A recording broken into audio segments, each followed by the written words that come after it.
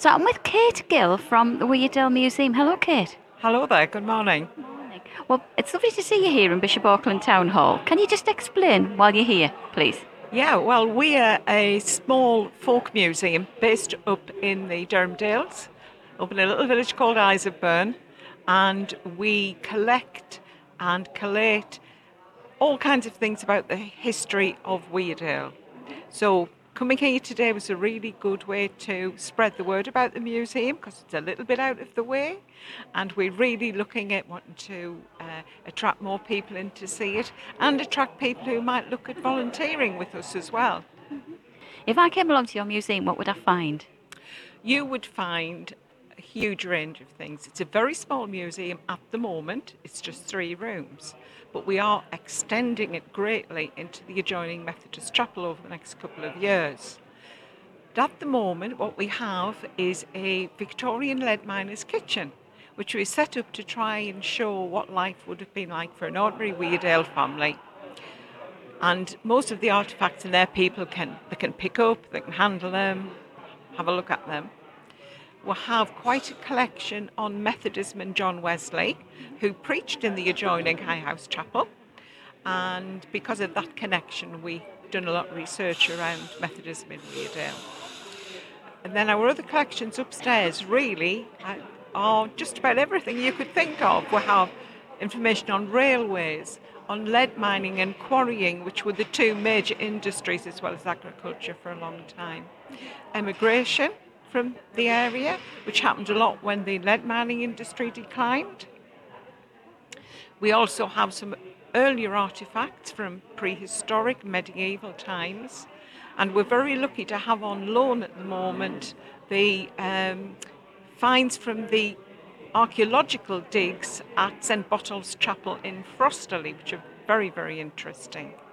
We also have a family history resource centre there, which we're going to expand in the new Museum and Heritage Centre, and we have a collection of information on over 70,000 individuals and 600 interrelated Weardale families, so people can come to us to do their family history research, or if they live a distance away, they can get in touch and we'll do the research for them. Wow, that sounds fabulous, doesn't it? It's a lot in a very small place. Yeah. So you've brought some artefacts along to the exhibition today. Can you just talk us through what have you brought with you? Right. This is one of the things that I always ask our visitors: do they know what it is? And I would say it looks like a fan, an extractor fan. It does, No, but it's got a solid bottom, so air wouldn't go anywhere. no, definitely not. Then go on then. What is it? It's a cockroach trap. Dale's houses, as a lot of stone houses, had a lot of pests. So with this, you would put something to attract the insects in the middle, maybe some jam or a bit of beer, and they would crawl up the side, stand on one of the fans and meet their doom underneath, and then you would dispose of them hygienically. So I don't think anybody's ever quite guessed what that one was. No, I would never have got that in a million years. More people, the older people, might know what these were.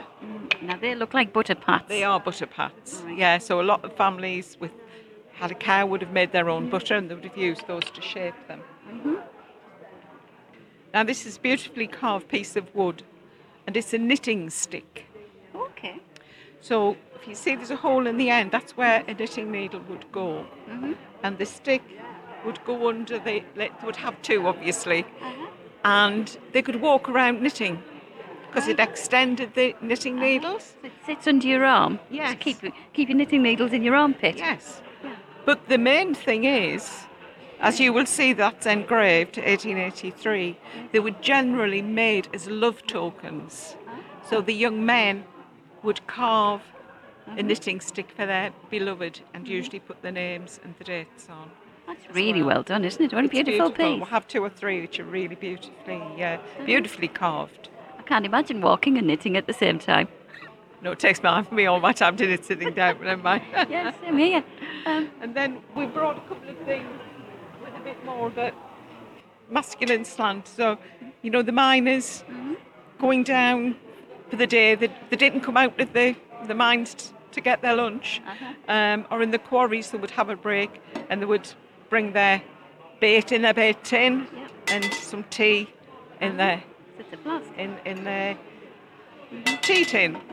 And certainly we've got stories of young children who were sent at lunchtime with their father's bait, run along to the quarry to give it to them. Oh, wow. Instead of being at school, probably. Yes. And these are absolutely adorable. Describe this for us. These are little wooden clogs. These are child's clogs. And this is what children would have worn that were very, very hard wearing. And if you look at the bottom, they've got the metal, what we would call them cleats here. I know that different expressions are used in different places, which meant they lasted for a long time. So they look like horseshoes. Yes, they do. And you can see where they're nailed on. And they would fall off sometimes, they would be replaced. A wooden sole. And there's a lovely lady called Mary who did some filming for us once and talked about wearing these to go to school in the winter. And they used to walk along the top of the walls in the snow. The snow was so high. And how the snow used to build up in the cleats. And they used to have to take them off and knock them to get the snow out. That's your boots. Yeah. So they're child ones. We also have, I didn't bring them today, we have a lovely set of 3 pairs of very tiny boots. And they belong to a little girl called Alice, who was the only girl in a family of boys. And very sadly, she died of diphtheria before she was 2 years old. And her mother kept her 3 little pairs of shoes and treasured them. And they've come to the museum. And they're really sweet. Oh, they're gorgeous. I mean, how big are they? Just to describe for the listeners. That's a tiny shoe, isn't it? It is a tiny shoe. I would say about a What's the equivalent? 6-year-old, 6-7-year-old, possibly. Bear in mind, children tended probably to be a little bit smaller than they are now. Yeah, And of course, they would have been handed down through a family, of course. You didn't always get new shoes if you were in a family. You got hand-me-downs. Yes, absolutely. But and beautifully made though, with a little metal They are. metal book. I don't know how comfortable they were to wear. But Well, compared to going without them, I should imagine they were a luxury. exactly. So if people wanted to head up to the museum, if they wanted to pay you a visit, when are you open?